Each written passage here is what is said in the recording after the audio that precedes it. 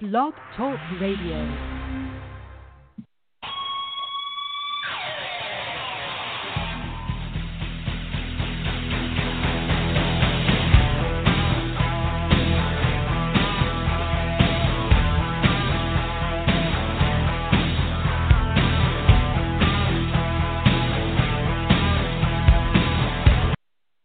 Welcome to Gridiron Blitz right here on TuneIn, Google Cast, Player FM, Apple Podcast, on iHeartRadio, as well as on Spotify, and as always on Blog Talk Radio. I want to thank everybody for sharing and subscribing to our podcast, especially on the three biggest platforms, which is Spotify, iHeart, and Apple.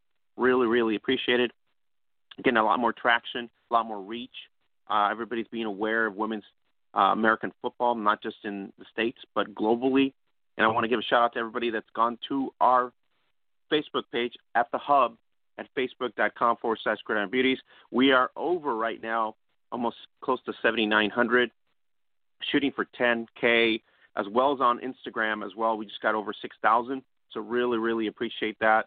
And go check it out on Instagram. Alicia Rapunzel of the former Nashville Knights, just awesome at the gallery, so check her out. And then if you go to Twitter, we're almost at 6,900 on Twitter, approaching 7,000. Really, really appreciate that, everybody going there and bringing awareness to women's American football. We were going to have the legendary quarterback and KK Matheny, but unfortunately she was not able to make it today. So we are going to reschedule her. So I do apologize for everybody doing our promos, just last-minute things that happen here.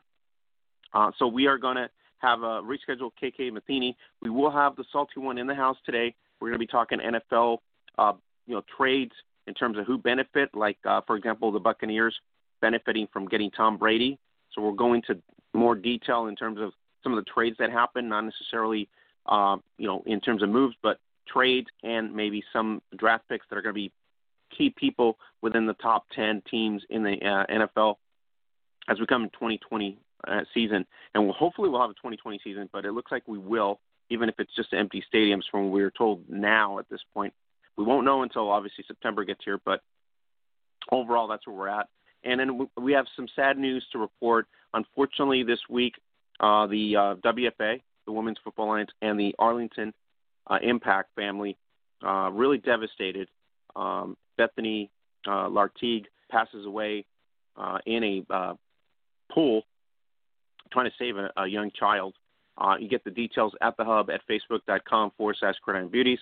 We also encourage everybody to go to the page, and on the page you have the link there for the GoFundMe. The original goal for the GoFundMe was $5,000. They are at $5,400 right now. So really great shout out to everybody that contributed to the goal of the GoFundMe. You can still go there and help out with as much money as they can. Unfortunately, this is a situation where, the more money they have, the better. And then given the situation with COVID-19 and things that are happening, so, we want to just give out, condolences to the WFA and to the Arlington Impact for the loss of Bethany Lartigue, very talented athlete and player, and she will be missed greatly, especially on the Impact. Very an explosive team last year. They made a real dent into the playoffs. Very an exciting tier of the WFA. And shout out to the family there, and condolences to her family and to the team on the loss, obviously, of a talented player, Bethany Lartigue.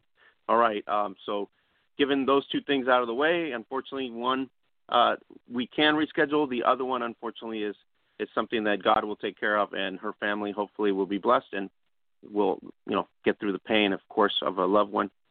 So we are going to talk to the Salty One about the NFL. And then later we're going to have Nate Ward coming in here, and we're going to dive into the Omaha Red Devils rosters, as well as we're going to talk about the Los Angeles Black Storm, a revamped Los Angeles Black Storm with new quarterback, and the Football Sisters at the head of the franchise. And we'll see what kind of impact they make there for 2020. So we'll dive into the rosters on both teams at about 40 after, and as soon as Nate Ward gets here. So big show today as well.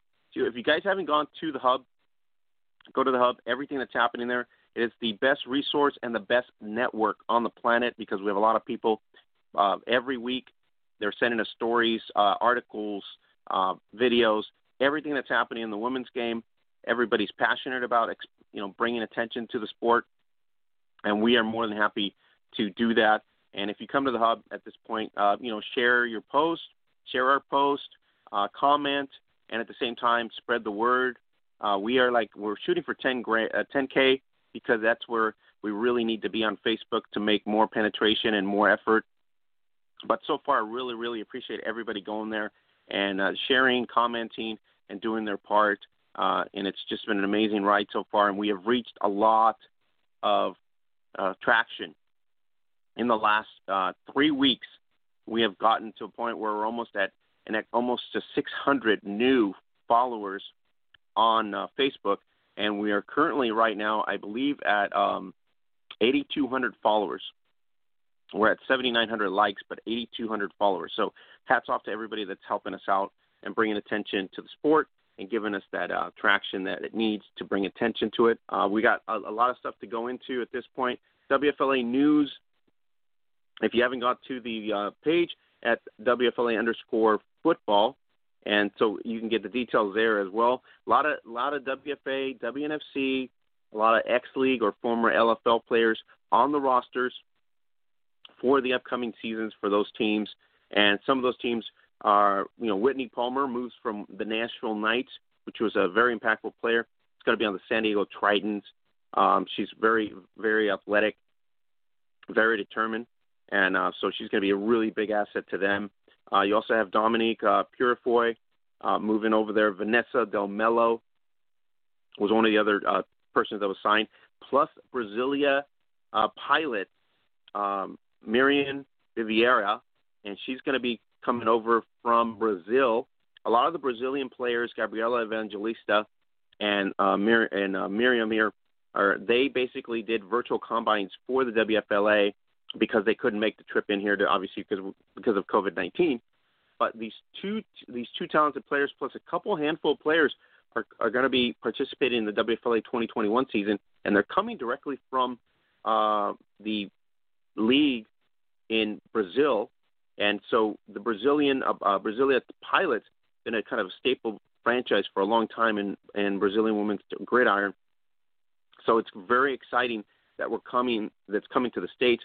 It's just like the excitement that everybody's anticipating for the 9 players from the Guam Women's Tackle Football League to go on the LA Fames. So we have 2 Brazilian players are going to be right now onto the San Diego Tritons, and it's going to be very exciting to see all those kind of players kind of gel internationally. The WFLA is really stepping up their game in terms of the interest by players, not just in the States but domestically. And I think that's one of the things that really makes it stand out, not just the promise of pay at this point. We are going to have the commissioner, Brandon Shelby, here in the next week's podcast, so that's something you guys to look forward to. We're going to be talking everything to do with the WFLA. He's going to give us insights about the vision for 2021, the amount of teams that are going to be feasibly to kick off. There's going to be obviously a weekend to be kicked off in May, the launch of the 2 teams for the inaugural season, which is the Fames against the Diamonds on Cinco de Mayo in Los Angeles in 2021. So I'm really anticipating and excited for it. Really appreciate Brandon Shelby making the time for us next week so we can sit down and really give our audience all the questions that they've had. We have a lot of players really dive into the WFLA, and then we have other players from the WFA, WNFC, and other leagues international as well as in the States still, on the fence per se. And so we were going to talk to, Commissioner Shelby in terms of, where he sees the state of the game. And this is a brand new venture for them as well. If they're the front runners, in other words, for the elevation of women's tackle football to a pay state, okay, that's going to mean a lot for them. But also, as we've always talked about feeder system in women's tackle football, we don't have that.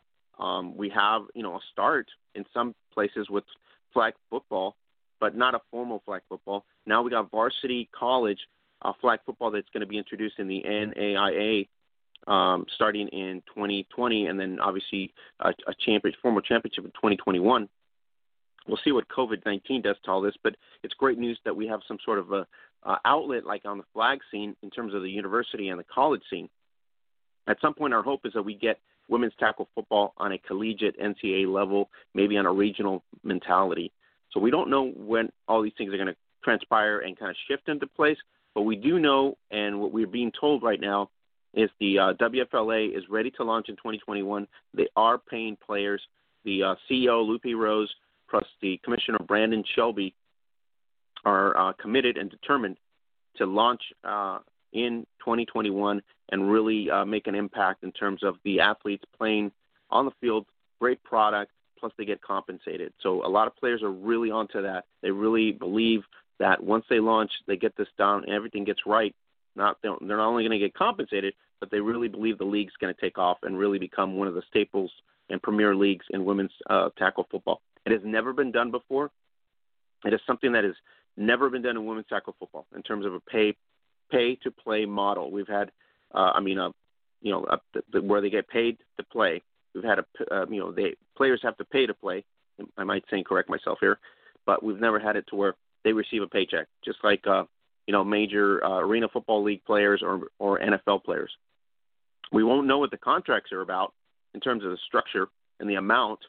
I'm assuming it's going to be similar to like NBA to WNBA, where they're not going to make big amount of money, but it is a starting point, and hopefully the interest is there and sponsorship comes. So we're going to dive into all that next week as we get WFLA Commissioner Brandon Shelby here to kind of dissect and give us the overall scope of the WFLA, the vision of the WFLA, and the whole process in terms of how they're going to maintain. I'm assuming the WNFC, WFA are going to be part of the key components there. Maybe a working relationship with those two other leagues as well. That creates the NCAA mentality that the NFL has right now, that the CFL has. So we're hopeful that that's going to be in place still, because that's an outlet where players can grow their game, better themselves, play at high level football, and then at some point annually they get drafted to the professional league that is paying players. So that is the hope and wishes of everybody that's been participating in women's tackle football for over close to 40-something years now. Speaking of that, if you go to the hub, there's two pieces there that were supplied to us that we shared from the Portland Shockwave, as well from other articles, and some of the pioneers of women's gridiron in the States. And if you didn't know it, women have been playing tackle football for a very long time, even in the late 1900s, more prominently in the 1950s, into the 1970s, a lot more visible into the 1990s. There have been a lot of pioneers and that have played in high school with the boys, that have made impact in high schools, Sammy Grasoffi, to name a person. But there's a lot of stories out there as we've gotten into a situation where we're growing up to now, and there's a lot of pioneers that are being credited for making inroads in the sport and bringing it to everybody's attention. It is a labor of love in a lot of factors for a lot of people, and sacrifices ultimately, and that's where we got to the state where we're at now. So a lot of players, as I'm mentioning here, are really, really anticipating that the WFLA will be very successful, because this is what it means to jump to another level. So we've been elevated to a different level every year. I've been covering the sport since 2009, and every year from 2009 to now, every league has made some sort of increment, betterment for the players. We're getting to a state now where if we get to that next stage, which is to pay the player to play, then it's going to be huge, professional level. And then obviously it's a wage earning and supplemental, and it's a big deal, because it is a formal league that will supplement a player to play, and that's a dream that everybody's been having. I mean, everybody wants to play a sport and then get paid for it, especially if you're at a high-level athlete. It's a really interesting part of that. You can go to the hub as well, and there was an interesting interview with the La Fe Bajío athletes from La Fe from Mexico. A lot of the players played on the international, some of the international regional teams, and also played on the national tournaments that were in Mexico, part of the Mexican Federation.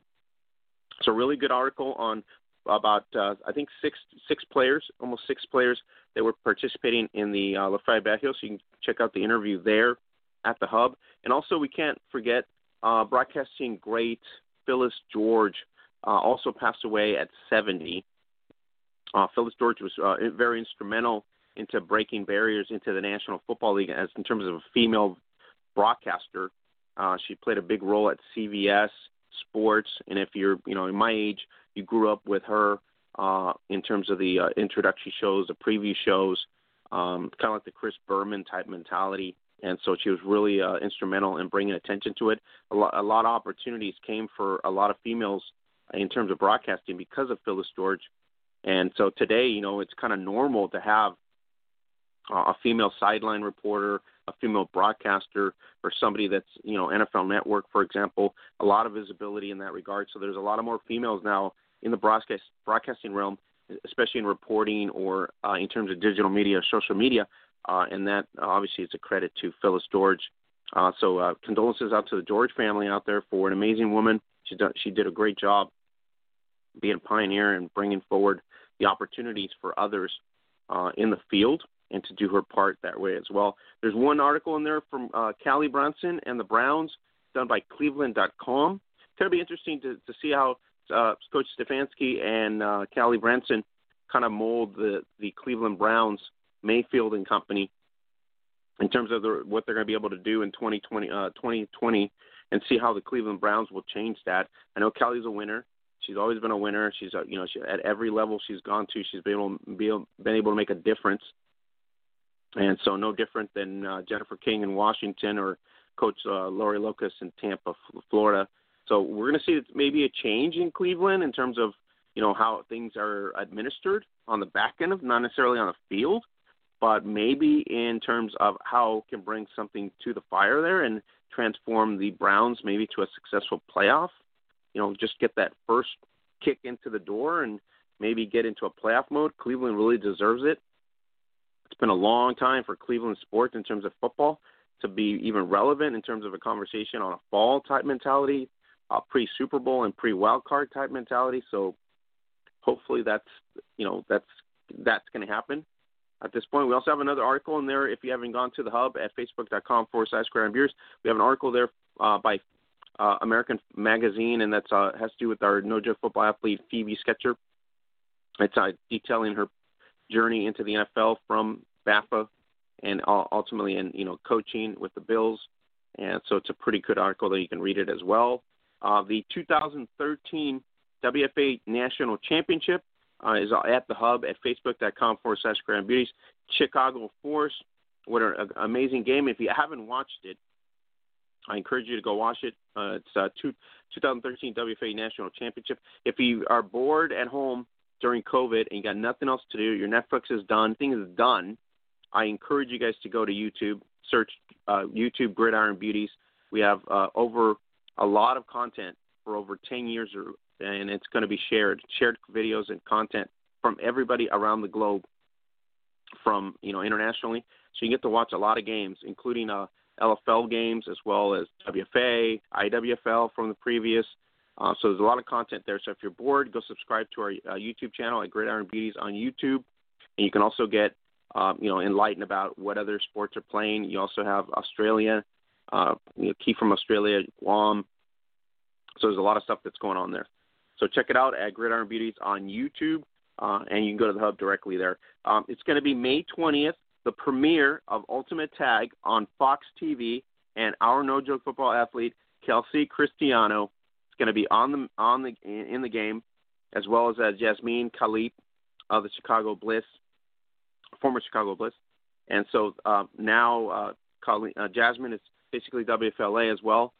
So Kelsey Cristiano and basically Jasmine Khalid going to be on the Ultimate Tag on Fox. So it's a pretty exciting game. If you haven't checked it out, it's a J.J. Watt's version of a game show type mentality, but it's very intense. It's kind of like an American game where it's just fun to watch. So if you haven't watched it, check out the previews on our Twitter feed as well as on our Facebook. And it'll be Kelsey Cristiano. Looking forward to see how she does on the first night out there. And then on, I believe in June as well, you're going to have Jasmine Khalid, who's going to go ahead and take care of the Ultimate Tag on there as well. So we'll see how they do in terms of their their game show and how they do in the game itself.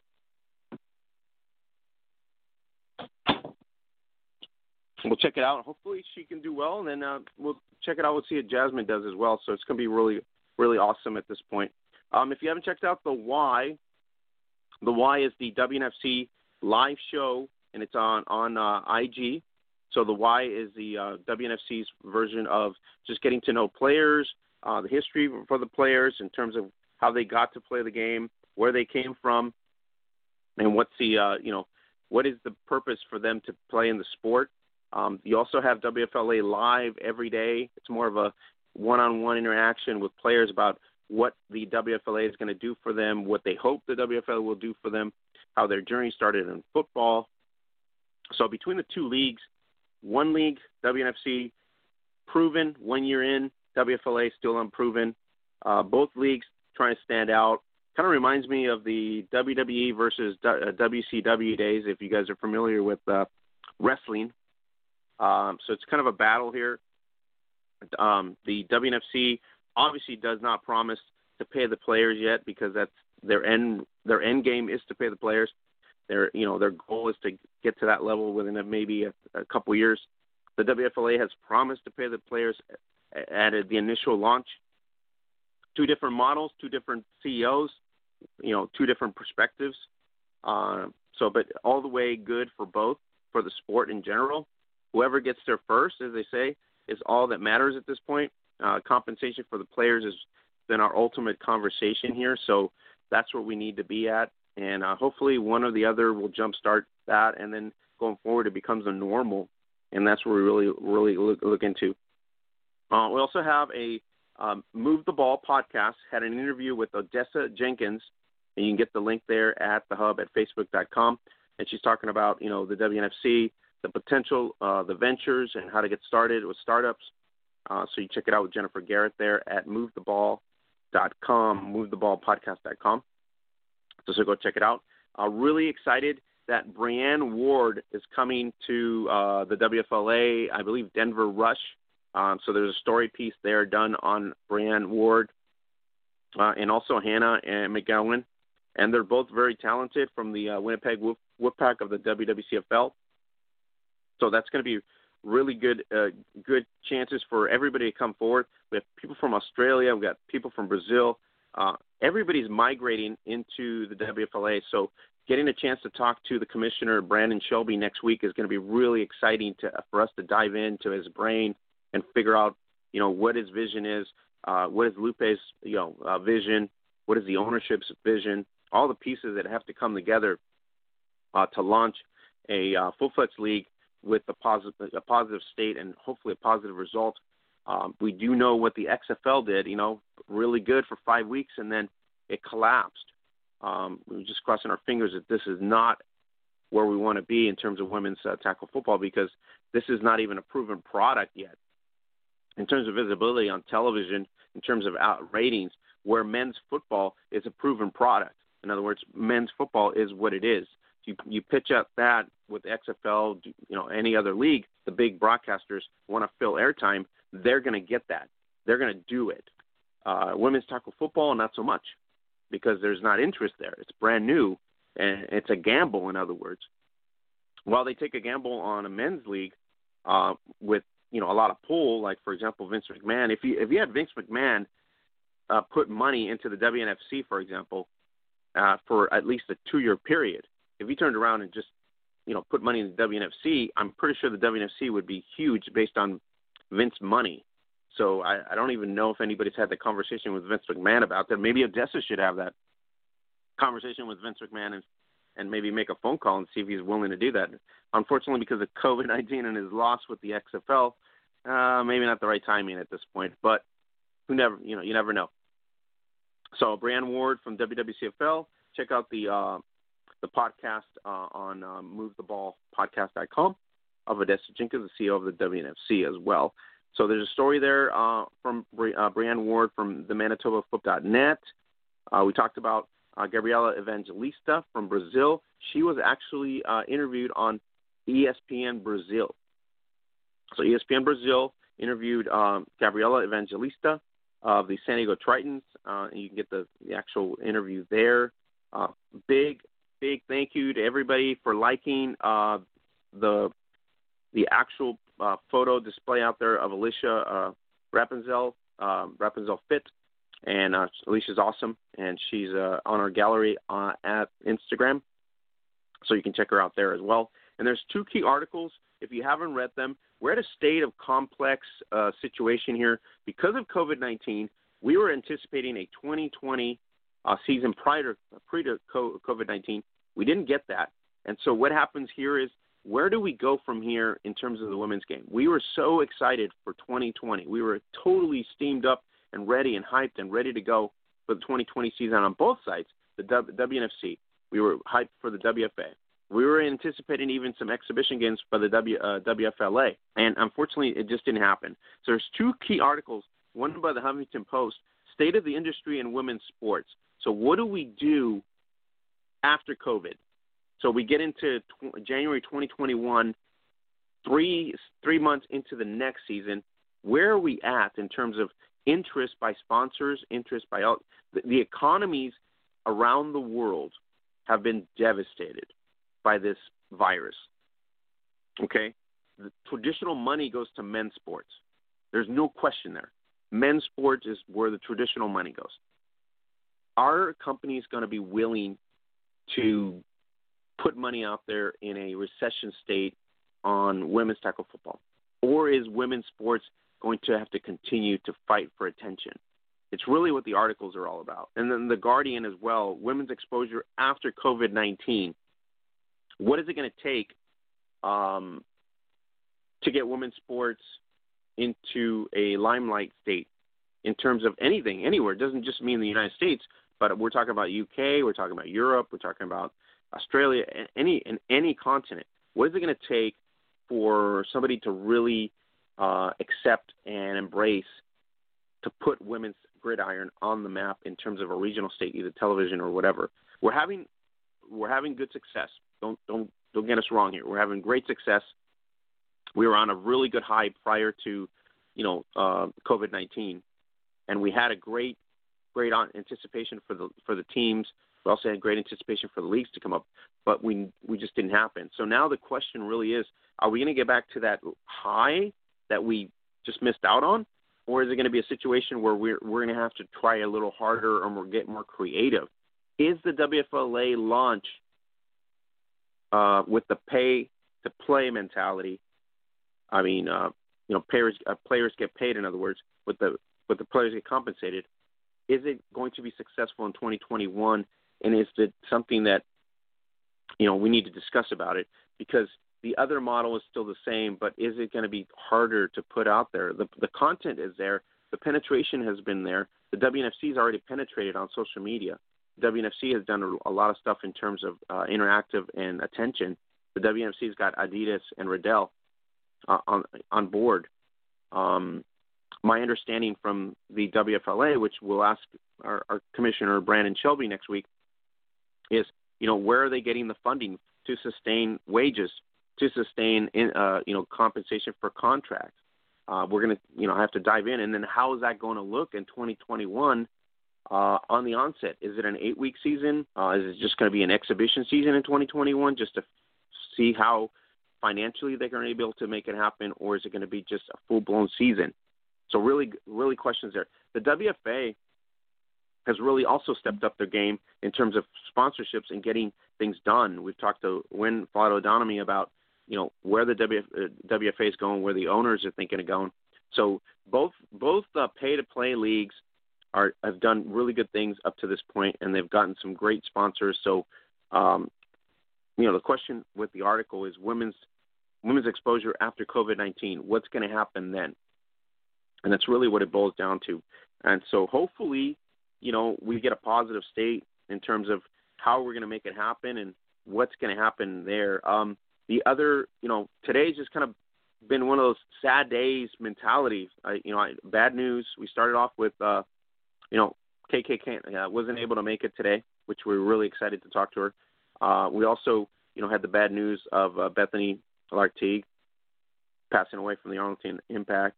The other thing we're not having really good luck with is the Transatlantic Trophy tournament that was supposed to happen September of this year with a lot of teams from Finland and Mexico, and because of COVID-19, obviously that's going to change. And the announcement was made by the Women's Gridiron Foundation that the Transatlantic Trophy 2 will be moved to September of 2021.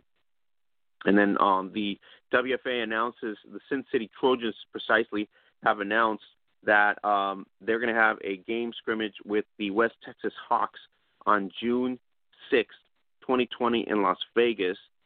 And that's going to be a good scrimmage matchup. I don't know if other teams are going to have just scrimmage matches because of the fact that certain states are being opened up and certain states are allowing to get back out there onto the fields with some sort of requirements and social distancing. So that's one of the states, I think, Nevada. So there's an opportunity for, a nice tune-up and scrimmage. So at this point, there's no formal WFA season to my knowledge at this point. I could be wrong, but there's none. So I'm assuming teams are going to try to, set up things just to practice and just get some sort of football just for, fun at this point. The WFA also is on For the Fans and 11 Sports weekly. So weekly action from previous games in 2019 and obviously 2018 and even in the past. So For the Fans and 11 Sports, Thursdays, Fridays, and some Saturdays, you're going to get that. The Women's Football Alliance on For the Fans and 11 Sports. We talked to Wynn Plaudodonomy about the hookup. There was a big anticipation coming into 2020 where they were going to do a weekly game, even if it was delayed. It was a weekly game for the season. That would be really exciting, sort of like the Legends Football League on YouTube as an example, trying to do a game where it's maybe tape delayed and adjusted and then replayed for the next week. So that was one of the things that could do it. They were also anticipating doing live games, fans, and 11 Sports in general. So at this point, it didn't work out. So just worked. We'll have to wait and see. But you can take advantage of some women's tackle football, like I said, on our YouTube channel at Gridiron Beauties on YouTube, and also weekly Thursday, Friday, and some Saturdays at the WFA. You can go up on Facebook, Women's Football Alliance, and you get the link there. Or you can go to the hub at facebook.com/Gridiron Beauties. You get the action For the Fans and 11 Sports. All right. The other thing that was on there was Anna Garza was on Liga of the Football Bikini Cancun, and she was interviewed there as well. She also has an interview tonight. Anna Garza will be interviewed live tonight at Liga of Football del Pacifico. The Mazatlan Redskins will have the interview there, and once it's up and running, we will share it for you, and you get the details there as well. And then C.J. Dunning was the newest Superstar Series by the X League. C.J. Dunning of the Denver Rush. She'll be the new superstar. And you can check out on our IG Bubbles. On our IG Bubbles, you can check out everything that's happening in the sport, including tributes to pioneers, superstars, as well as specials and stuff on our No Joke Football brand as well. Talking about No Joke Football brand, really thank everybody this week. I really appreciate everybody going to the shop. It was 40% off on tanks, tees, and hoodies. And you guys are awesome. This week we did almost close to $1,000 on sales. That means we're going to be able to kind of like put a shine on other athletes in terms of the sport, and then keep promoting those that obviously are amazing athletes for us, like Lexi Demio, Ellie Mazzola, to name a few, Christy Moran as well, Debs Rodriguez, Alicia Patsky, Stacy Jackman. So there's a lot of over 20 No Joke Football athletes. So the way our program works is every sale that comes into our shop gets recycled in terms of spotlighting another talented athlete or an existing No Joke Football athlete to bring attention to women's American football on social media. And that's what our hashtag is, No Joke Football, on IG, Facebook, Twitter, Snapchat, and all the other social media platforms. So we've been doing that since 2010, 2011, and so far we've been able to literally recycle almost $10,000 or more, almost $10,000. So we've been doing a good job at that in terms of where we're able to do so. If you didn't take advantage of our sales at the No Joke Football shop at Zazzle.com/Gridiron Beauties, it was 40% off on tees, tanks, and if you subscribe to Zazzle Black, it's $9.99 for the year in the States, so you get free shipping for 12 months, and if you come back often, even if you don't buy from us, you can get great stuff like Disney, Marvel, and other great brands at Zazzle.com. Zazzle has been our sponsor for a long, long time, almost 8 years. They've been supporting women's Gridiron, so they are able to make this podcast possible. Without them, we would not be on the air promoting women's American football. So we really, really appreciate them. And when you go to the shop, you can tell your friends about it, and they can get stuff out there like the Not a Boy shirt, the Yes, I'm a Girl, I Play Football shirt, Gridiron Woman shirt, some of the popular shirts that we have on there. So go check it out at the hub, and got the link there at the Shop Now tab, or you can go directly to Zazzle.com/Gridiron Beauties. All right. If you haven't picked up Coach Gabby's women's football workouts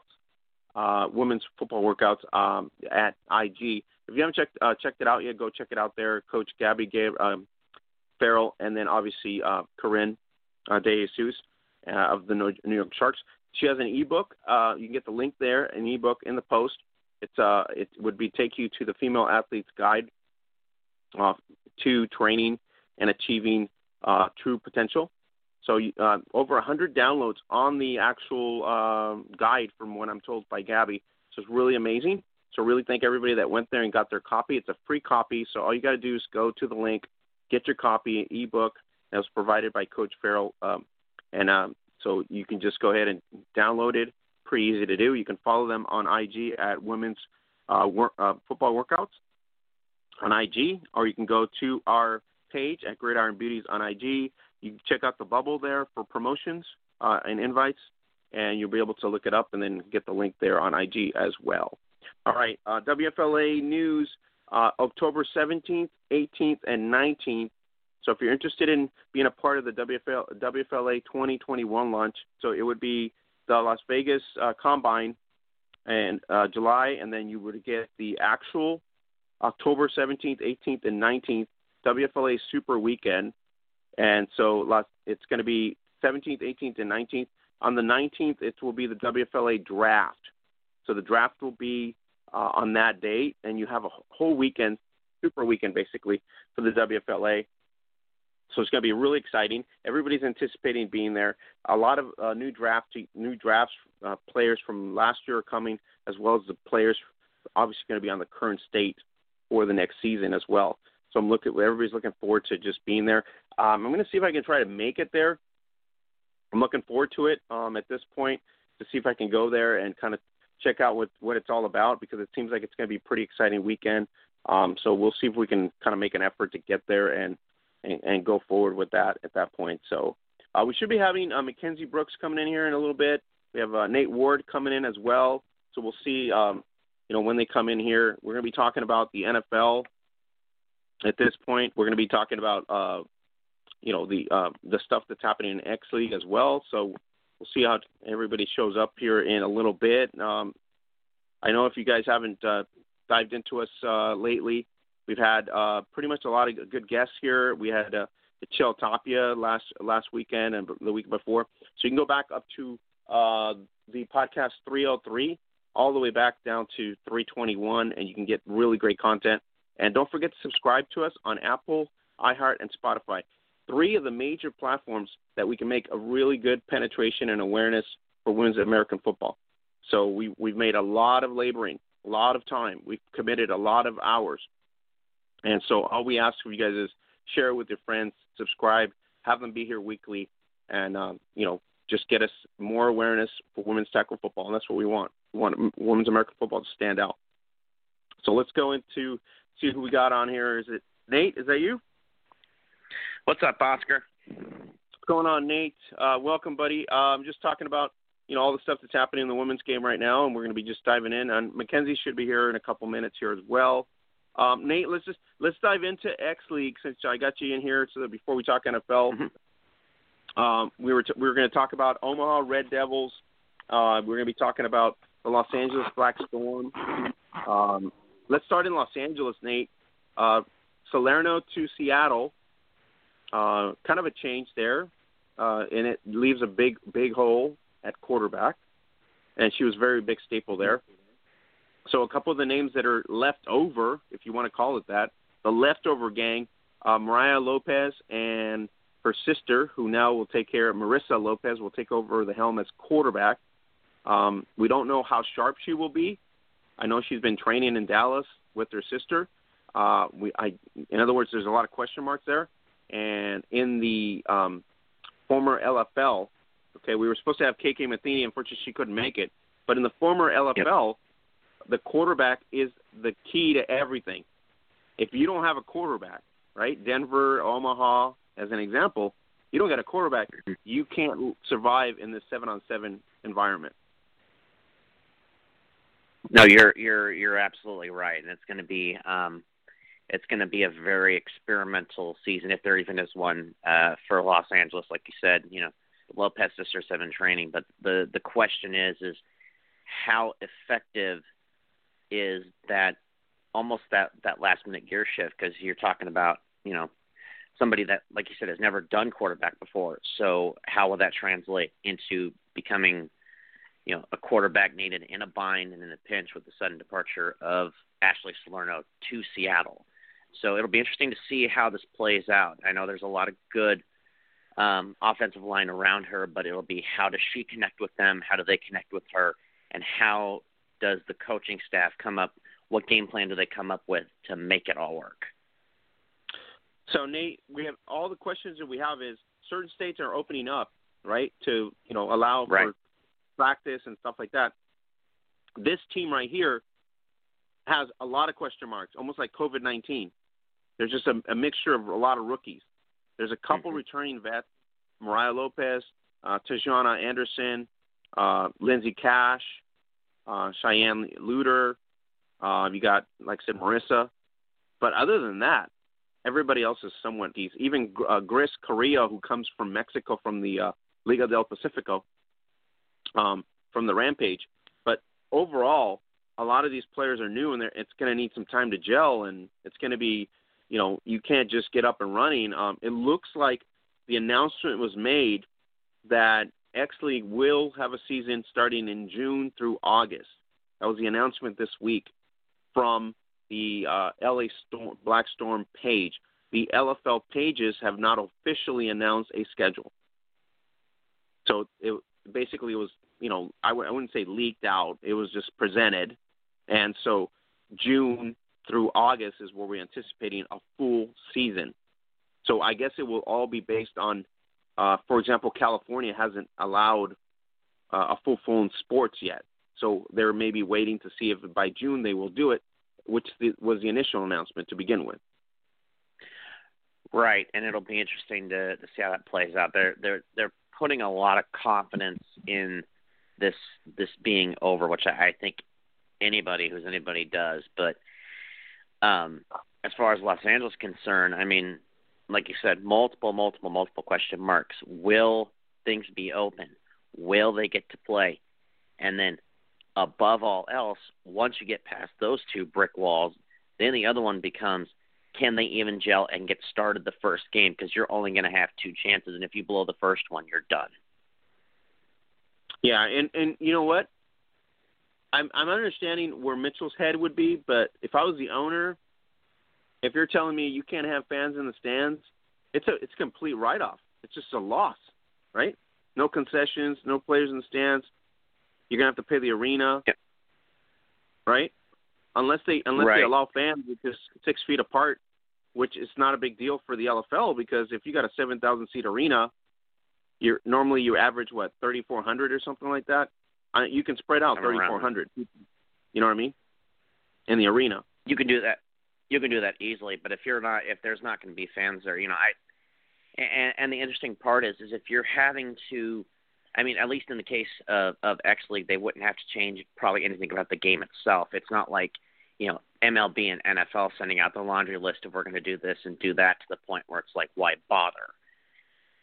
But at the same time, you wouldn't want to do it without fans because, like you said, there's not that payoff and that buyback into paying for the venue, paying for the staffing and security around that whole thing. So, I mean, you know, if it comes down to it that they're told that they're not going to have fans, I wouldn't even go for it. I mean, I know how Mitch thinks, that's what but I'm saying. I just, like, as the owner, I want to go for it. Mitchell's anticipation there's just a total loss if you're not going to get any money from compensation of either revenue, you know what I mean, like from the arena and everything else, it's going to be somewhat of a loss. So I don't know if he's going to want to take a loss that way we don't even know if he's committed and paid for all the arena capacity at this point. It looks like he has, because if the schedule is put out in June all the way to August, there is a commitment there.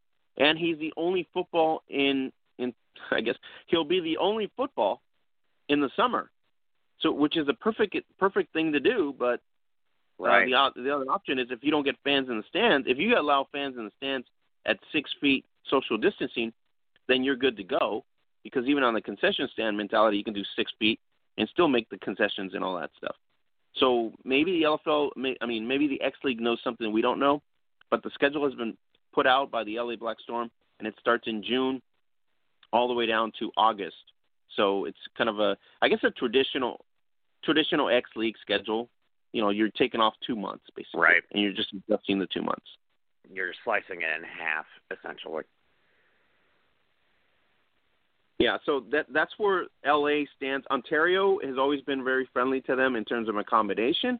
I'm pretty sure, based on COVID-19, that the arena would be more than happy to accommodate, even on, you know, putting up protocols and things like that. So I'm thinking that's where, Mortaz's conversations have been, where he's able to accommodate because of the fact that he doesn't pack the house in terms of the whole arena at 7,000. So even if you got 2,500 to 3,000, you can still do, 6 feet apart on everybody. Right. There's still that chance and still that possibility, but you got to get over, how many question marks and walls first to even get to that point. So, and even to have that confidence to put it, as far as, where we may right now, and to have as much confidence to put it in June as he does, it's, I don't know. We'll take it as it comes, and we'll see what happens. But until then, it's a big fat question mark on everything. Okay, so last week we said Denver, one of the teams that we would put basically on the lower scale. So given the loss of Salerno, and we have no idea what the potential of Marissa Lopez will be, or we already know what Mariah can bring to the table because she was really very stellar. So do we put LA above Denver? I think we could. I think only because, they. Oh, actually, that's an interesting point. I didn't think about that. That's a toss-up. I would probably, because you have to look at the veteran power. They have a lot more veteran power coming back on Denver than they are LA. I would probably put Denver above Los Angeles right now until they are proven. All right, so we had, I think, Austin, no disagreement there, right? Austin, probably the top dog at this point. Then we got to really kind of look at Seattle and Atlanta. And I'm thinking Molly Richardson and then Salerno. So I'm going to give Seattle the edge with Salerno at the helm. Then you would get Atlanta. Then, obviously, Denver with Medrano, unproven as well. And Marissa Lopez, unproven at this point. So those are where we're at now. Then we bring in the Omaha Red Devils into the picture.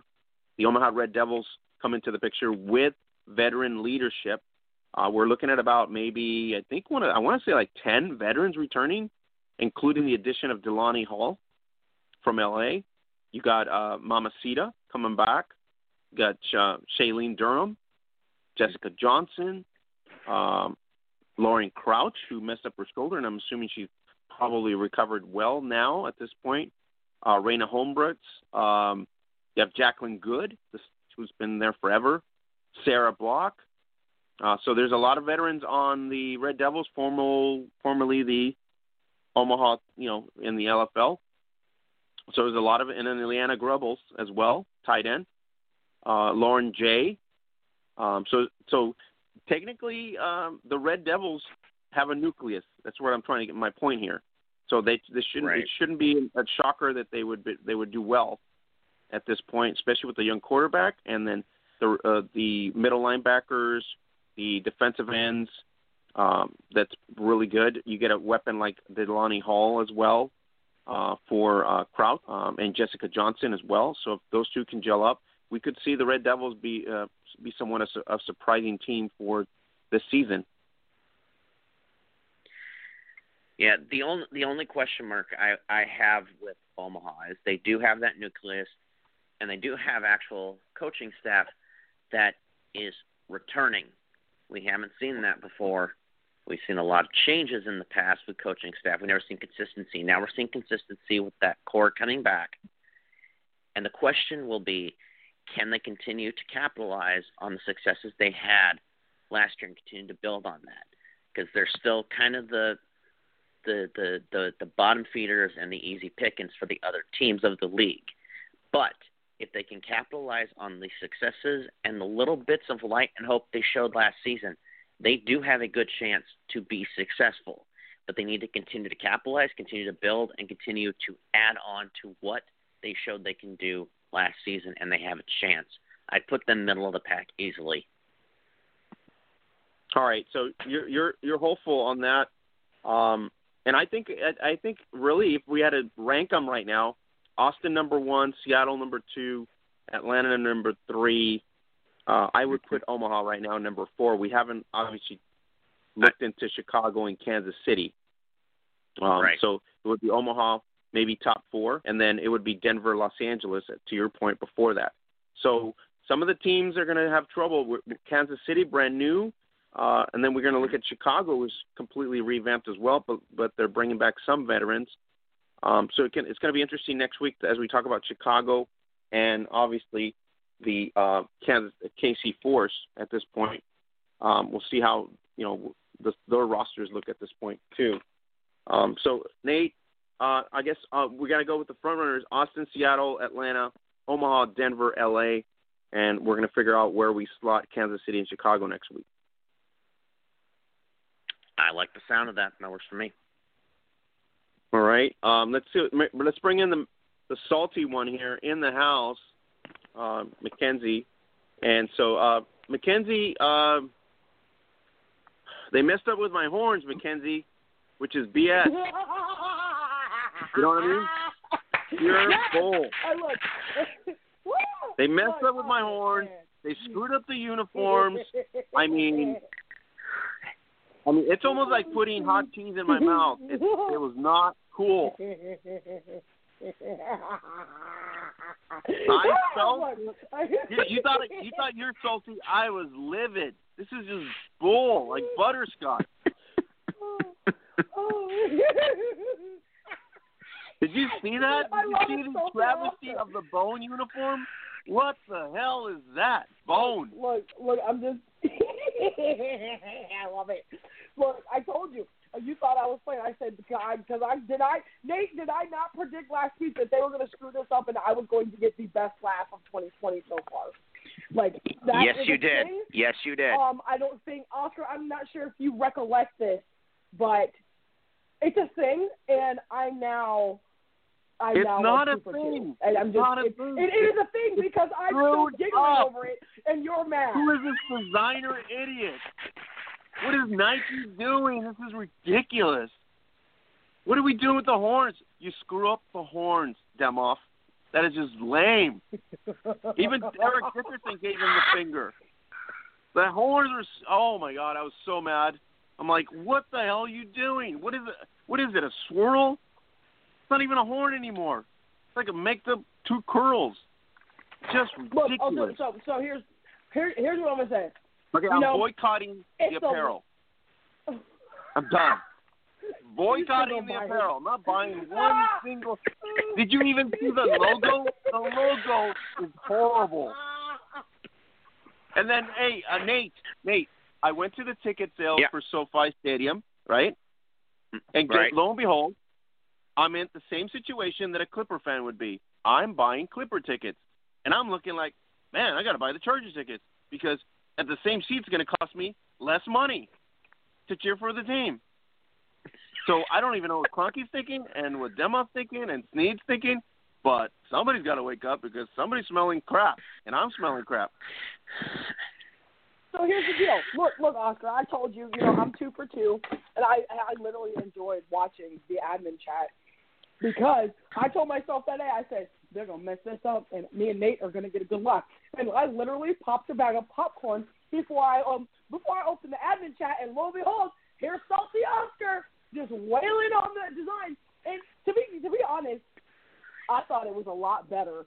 It turned out, in my opinion, it turned out a lot better than I originally thought it was going to, not going to lie. However, still sucks. Not going to lie there either. It could be a lot worse. You could have no horn, or you could have like a 3D image of a horn coming out of the helmet. Something asinine like that. So be thankful that it's like, I understand they're trying to like modernize it. Hey, I will admit, the horns are growing on me gradually, so I'm not gonna look so bad for it. But the uniforms, come on, what are we doing here? It's like the color. Oh my to God. me, the color scale is almost off. It does not look like normal Ram colors. Like it's darker, almost like a Navy cowboy color or a Patriots color. It looks like college outfits. It's like a bright college outfit. It's like the Oregon Ducks, with the yellow. Like Holly's Ducks. Oh man, it's just bad. It's bad. I'm just like, I even direct messaged the official Los Angeles Rams page, and I made an essay. I've never done an essay. That was an essay that I sent out. Like anybody's gonna listen, but I made an essay. I'm just like so bad. It's like, but I'm not buying anything. I'm not buying any of that crap. You're not gonna see me wear any of that. It's going to be all old school. Yes, look, Oscar. And mark my words. If you buy as something, Deacon Jones says, "Hey, the hell with you." That's Deacon Jones's words. The hell with you. That's it now. I love all of this. Oh man, you're rubbing off on me, Sophie, and I don't like it. It's not my personality. Yes, you do.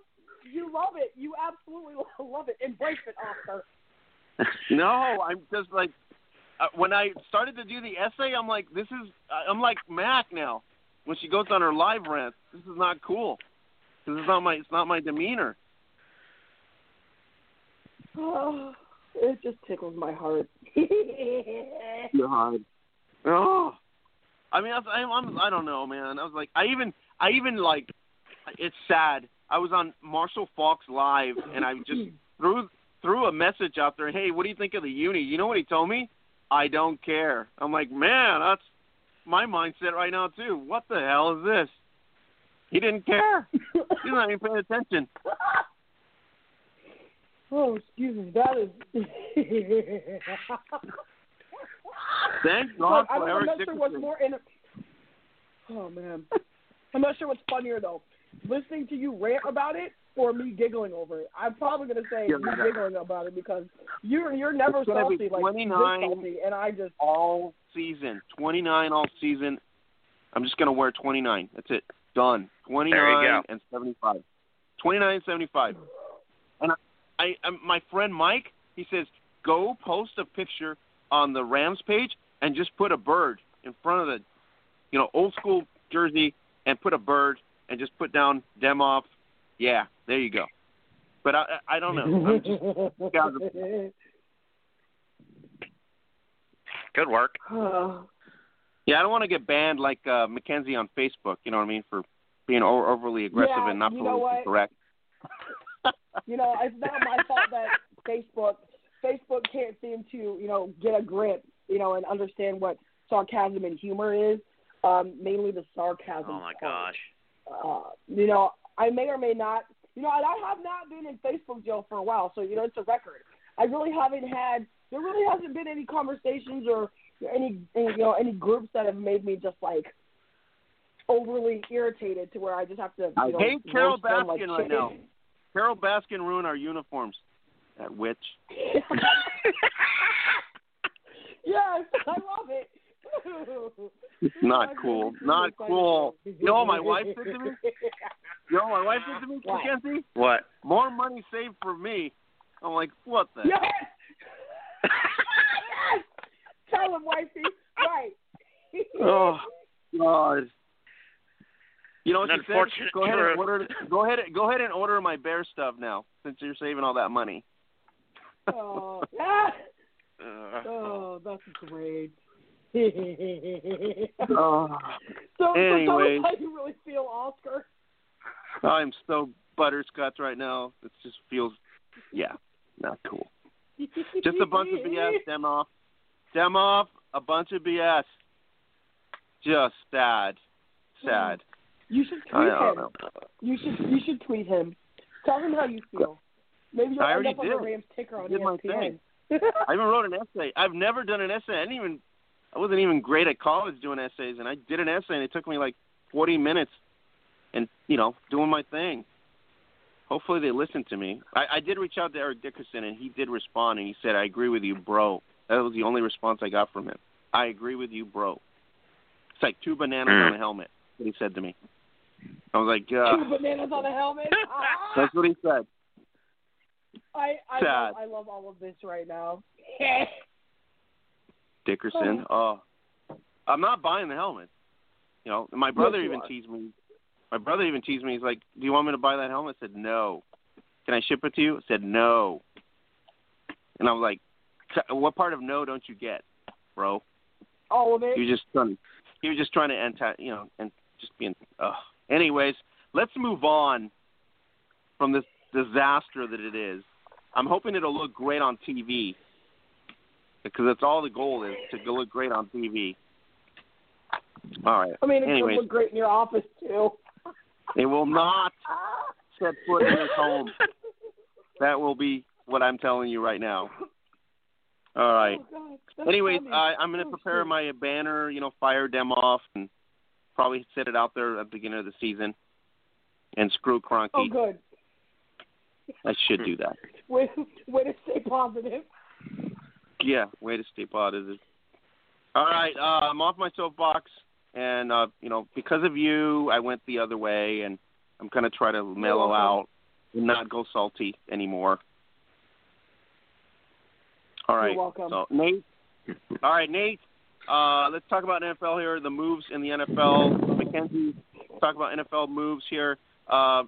Best move of the offseason, Tom Brady to Tampa Bay. Yes? No? Mackenzie? I'm going to have to go with that being 1A. Obviously, with my being a Cowboys fan, I would have to say the steal of the draft was probably Dallas picking up CeeDee Lamb. So that's going to be TB12 to Tampa Bay and CeeDee Lamb to Dallas is going to be my 1A and 1B right now.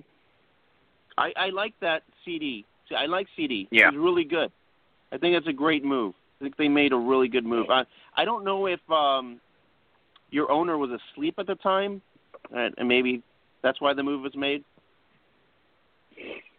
I still to this day wonder what was going through Jerry Jones' mind while he's sitting on that giant yacht. And as I was watching the draft, the commentators of the draft broadcast they were sitting there wondering, like everybody was sitting there wondering why Jerry Jones is so giddy.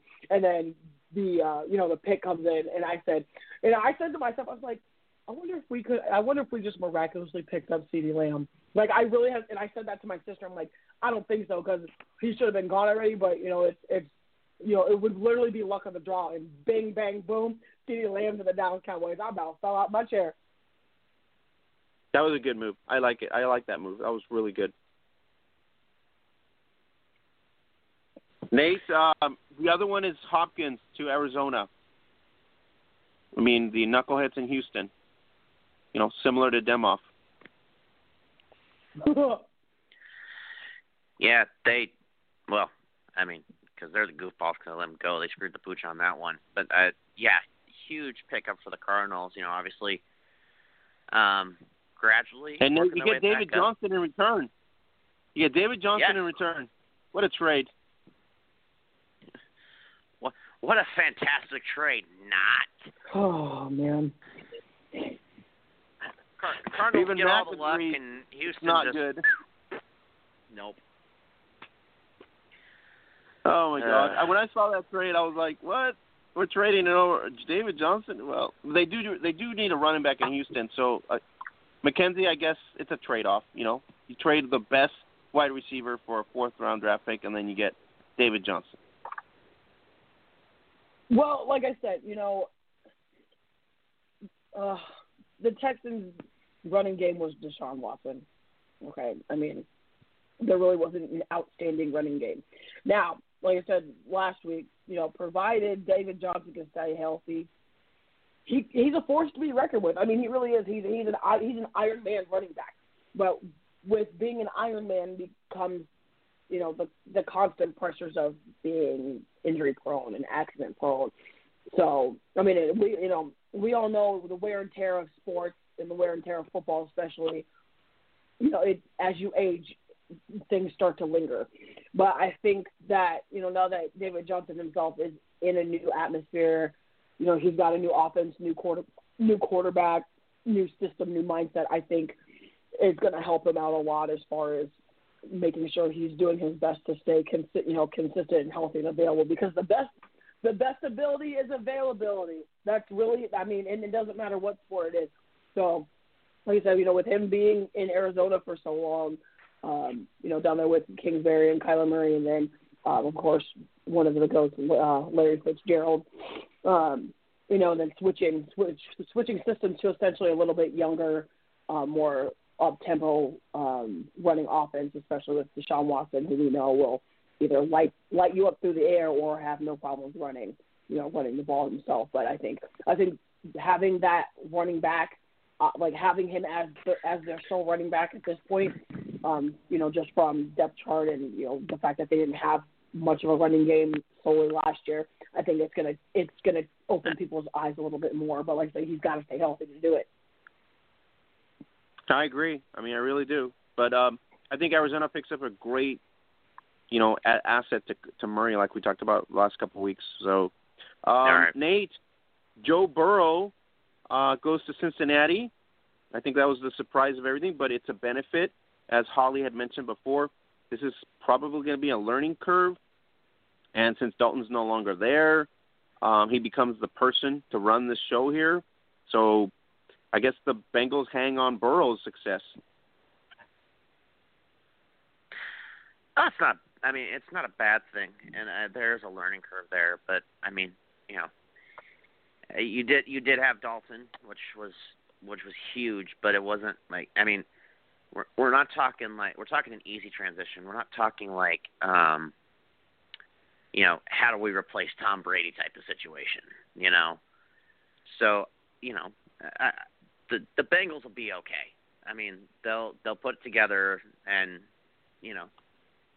they got a great quarterback. Let's just put it right out there, and he'll blend in easily. I don't see the learning curve being that big. I see a little trip up here and there, but other than that, he'll push through, and by midseason he'll be in full stride.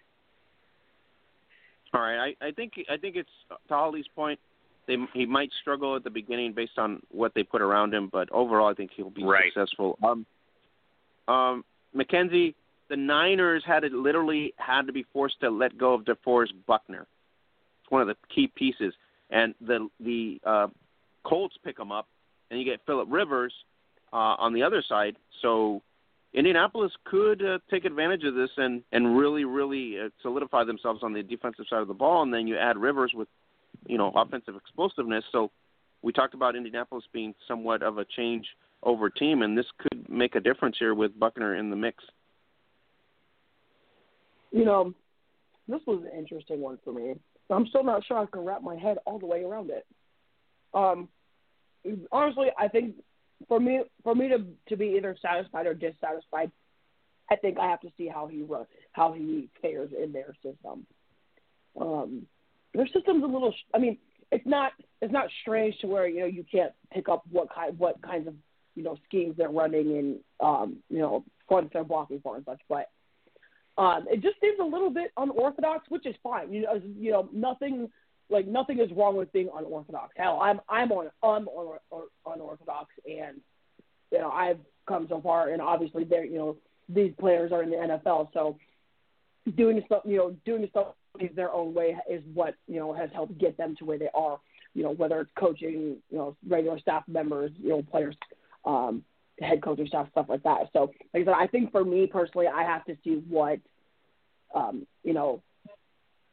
what the adjustments look like as far as how he adjusts to being on a new team, like the running schemes, blocking schemes, all that fun stuff. So, I'm on the fence with it still, but I'm not going to say it's a terrible trade-off. Yeah, no, I think that's the key, but I think he's a veteran, so that's one of the things that I'm looking at. It's like the addition to him to the Colts on the defensive side, because he's a true defensive maker, and it really makes a difference for both of them. So I really think that that's going to be a key for Indianapolis, and I think it'll be a staple and help out maybe Phillip Rivers too in that regard, if he can get to a point of that. The other one, obviously, is Rob Gronkowski resurfacing and coming back to help out Tom Brady. That was really a surprise, right? But we don't know how durable he'll be. So that's the big question, in Tampa Bay, basically. Yeah, Gronk is Gronk.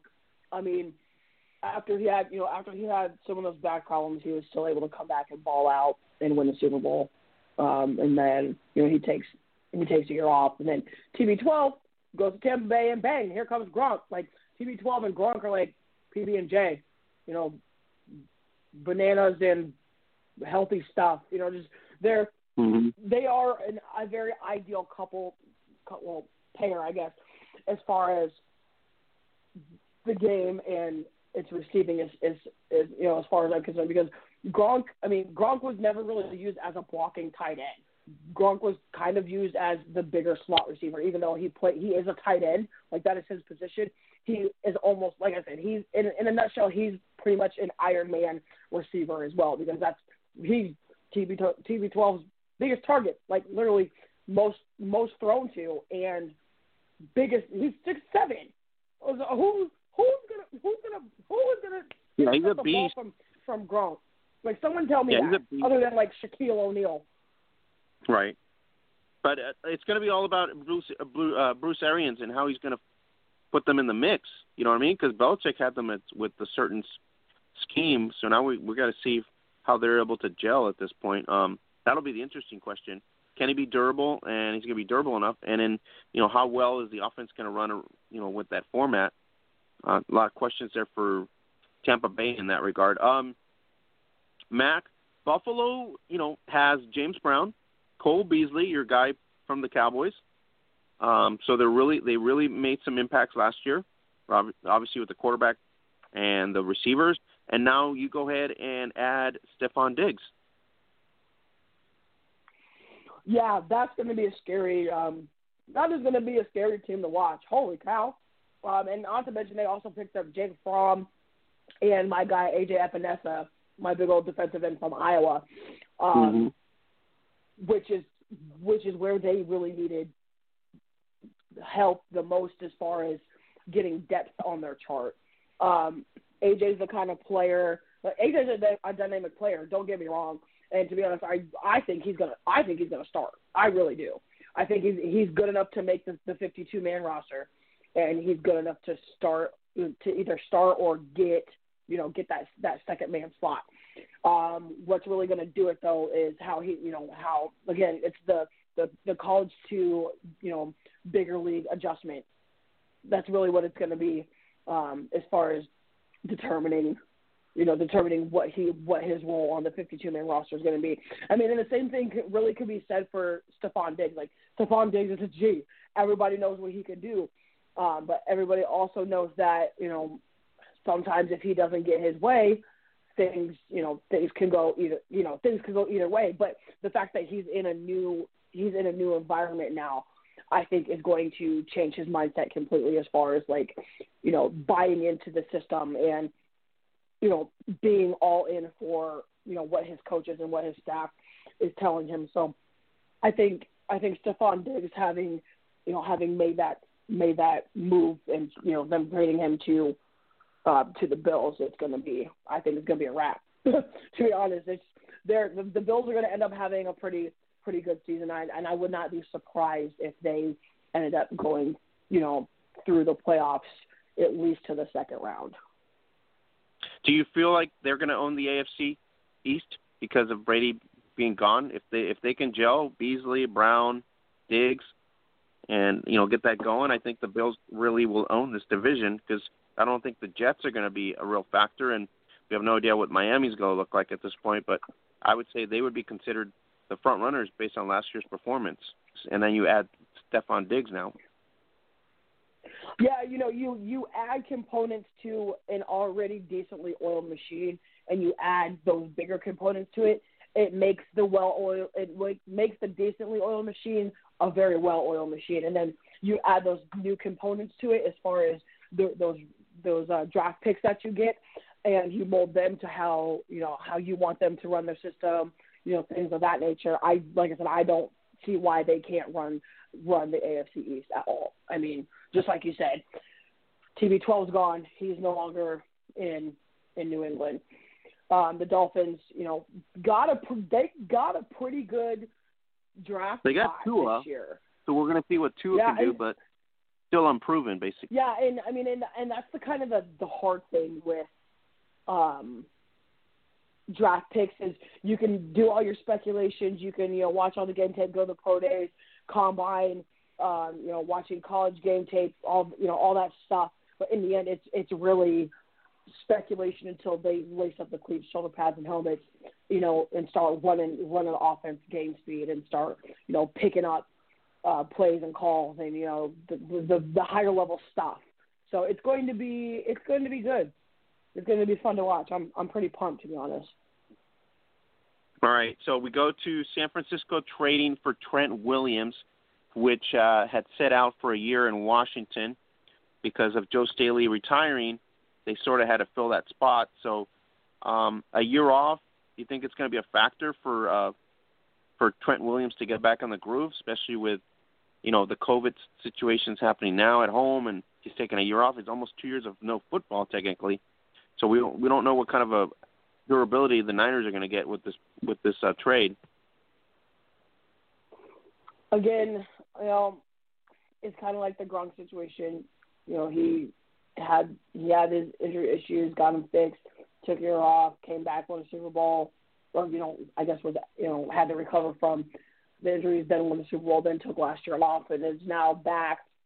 I think what they kind of have to do is already give that respect to the fact that he has played already. Like it would be different if he was a rookie last year and got hurt, and then this would be his second actual season playing. But that's not quite the case. So it's kind of you kind of have to go off of speculation, but you also have to go off the fact that he has played in the league before. He has been on teams. He has had respectable mileage as far as gameplay. Yeah, I agree. I mean, I think they pick up a pretty good player. Just it's going to be how well is after a year off, and then basically 2 years if you think about this season, and how well it's going to happen. So we'll see how they manage that and how impactful he's going to be for the Niners. The other thing was Baltimore picks up Calais Campbell from Jacksonville, and I'm pretty sure Calais Campbell's probably stoked because he's going to Baltimore, which was a lot more successful than Jacksonville, and he was a 5-time Pro Bowler with the Jaguars. So immediate upgrade for the Ravens, technically. Yeah, see, and that's another one I'm still on the fence about. There's been a good handful of these trades and player pickups that I'm still trying to figure out or wrap my head around. So it'll be I don't really have much to say about that one because, like I said, I want to see what the transition as far as moving into a new system is going to be like before Baltimore had problems on containment in terms of running the ball. So I think this is a good pickup for them because it seals up the hole and it gives them an opportunity. And he was the 2019 Run Defender of the Year. So it's a really good body, makes good stops, even on a bad team like the Jaguars. Now you put him obviously in a better suitable team like the Ravens. I think Campbell's going to do really good for that and help out, obviously, Lamar Jackson and company there. The Browns signed Jack Conley from the Titans. So we talked about how the Brown pieces last year, overhyped, everything's going to work out great. You got this huge offense, everything else. They sign him not too bad of a price amount for them, but they do get, an offensive tackle to take care of Mayfield and company. So this is a good pickup for them. It solidifies the front line, and you add the offensive mentality that they have now, so the Browns could be relevant. Yeah, I think what has to happen, though, is Baker has to step up his game. Has to. I mean, he just he was a little complacent last year with the success of his rookie season, and everybody saw it, and I think he started to realize it once, defenses were catching on to what he was doing, being able to catch him. I mean, he's not the quickest QB in the world, but he will run as well. He's a pretty decently agile, mobile quarterback. So I think now that I think that he's had a taste of I'm not invincible kind of thing, I think he'll be a lot better than what people expect him to be this coming season.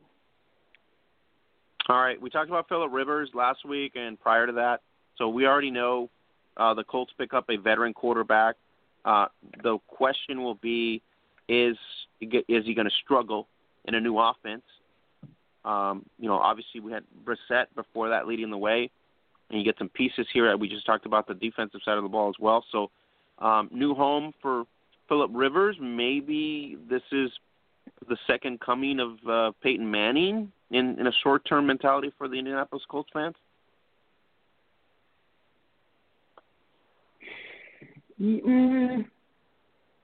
I'm probably going to say short. Yeah, see, Oscar, that's a tough one. You keep giving me all these tough ones. Ooh, I mean, I'm not comparing him to Peyton Manning long term, but I'm just saying, short term, he has the arm. He can be exciting. Indianapolis should be somewhat happy that they get a veteran quarterback who understands, and he's been in the league a long time, so he could make an impact, short term. Yeah, and to be honest, I think with them rebuilding the program or making it, or not really rebuilding it, but essentially reconstructing it, if you will, I think that's what they kind of have to look for at this point, right this second, as far as going into 2020 season, with it being coming right around the corner here in a couple months. I think that's what they have to look towards right now is what can you do for me right now kind of thing. Obviously it's going to take that much longer to get to where they think he's hit the short term goals and success that we've been looking for. Now it's time to look for what we can do to keep make sure that we can do this a little bit longer and with the same offense, same playbook, quarterback, the same components to keep going with that short term success in order to move it along. Yeah, the Raiders, they signed Corey Littleton, my guy, who's pretty durable. I like the kid. I think he was good. He's pretty young. He's about 26 now. He covered really well. So we lose him. Thank you, Demoff, for letting Corey Littleton go. So the Raiders pick him up. It really helps them in terms of the linebacker position. So I don't know. Chucky should be happy with a pretty proven player here, and hopefully because of their inaugural season in Las Vegas, maybe he's going to be somewhat of a player to watch. Yeah, I think that's kind of what you have to look for at this point. Adding depth to that linebacker position where they were kind of missing anyway, especially with the Raiders, no longer having Khalil Mack for second, third year in a row now. They really struggled. I mean, you could see that. I think with having Littleton back there, though, that's going to change. It would be safe to say it's going to change dramatically. It's going to bring the defense kind of that intimidation presence back. It's just whether or not, again, the moving teams adjustment and making sure everybody is on the same page as far as buying in. I agree. I think it's really been he's an impactful player, and hopefully the Raiders will utilize him correctly and it'll make an impact. The other draft that we talked about was obviously a no-brainer, right? Chase Young goes to the Redskins. Redskins need some bad help. Rivera, a smart guy, so he picks up obviously the second best guy in the country, and so Washington over with Jen King, they got a lot of homework. They got to put this team back on the map. So I think between Rivera and the new coaching staff there, we could see a revival of some Carolina Panthers teams of the past because he's adding some key pieces like Chase Young. Yeah, Chase Young. Oh, I am not a Buckeye fan, but I am a Chase Young fan. That's for sure. He is definitely one of the most dynamic players to come out of this draft. And dynamic meaning he runs on all cylinders. Like I'm pretty sure he doesn't sleep at times, thinking about how he can get better or finding ways to keep his game going and to up his game. So that kind of drive and passion that he has, and obviously the success that he had while being at Ohio State is, for him at least, is definitely going to fold over, into the league. So I'm pretty pumped to watch him. Yeah, I think he's going to be really exciting, and see how Coach Rivera puts him in the scheme sets here.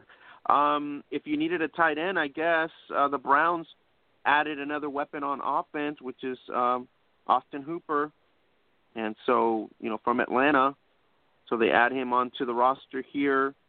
I don't know what what your thoughts are here, but I think offensively they're stacking up here. They got Landry, they still have OBJ, so you add Hooper here, who has had a really good 2 seasons here. So I mean, it didn't cost them much, but at the same time, it's a good addition considering David Njoku's inconsistencies.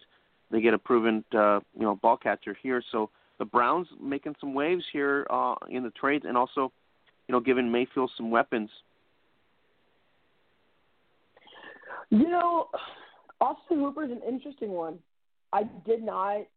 He was kind of not somebody I imagined becoming a Brown of all people becoming part of the dog pound, but I like it. I like it a lot because Hooper is he's a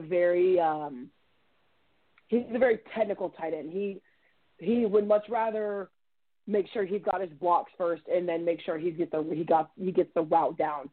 He wants to make sure both components of his game, as far as being a tight end, like his presence is all well rounded.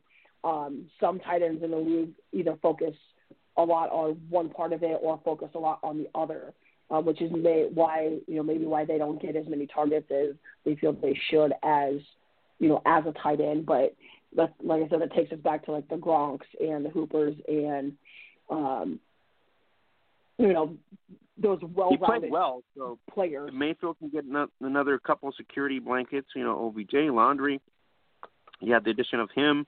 I think offensively, the Browns feel like this is going to be a good nucleus in terms of offense. So, it looks promising. In other words, because he's a proven consistent player, where the previous tight end that they had obviously was not that great. So this is definitely an A grade upgrade. Mac, Malcolm Jenkins returns to the Bayou after being in Philly for a long time. So I'm assuming New Orleans has got to be very happy. He's at home, should make an impact right away considering he's back home. You can take the hometown boy out of the state, but you can't take the state out of the hometown boy. That's a fact. What else? What more do I need to say? He's back in his home state, back in his hometown. I don't see why he doesn't tear it up. And the fact that he's been gone for so long is more than likely going to make him play that much better. Yeah, and he's very talented. So, like I said, being back home probably going to be a great addition for them in a kind of happy state. Since the Falcons lost Hooper, they picked up Hayden Hurst from the Baltimore Ravens.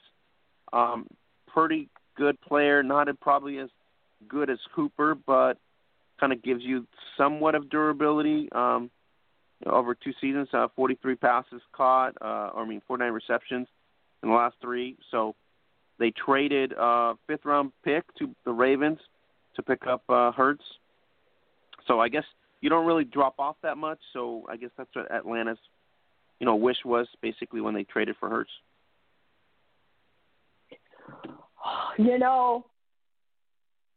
Jalen Hurts, I've been a fan of his since he was at Bama. And everybody knows I hate Alabama. But I am a Jalen Hurts fan.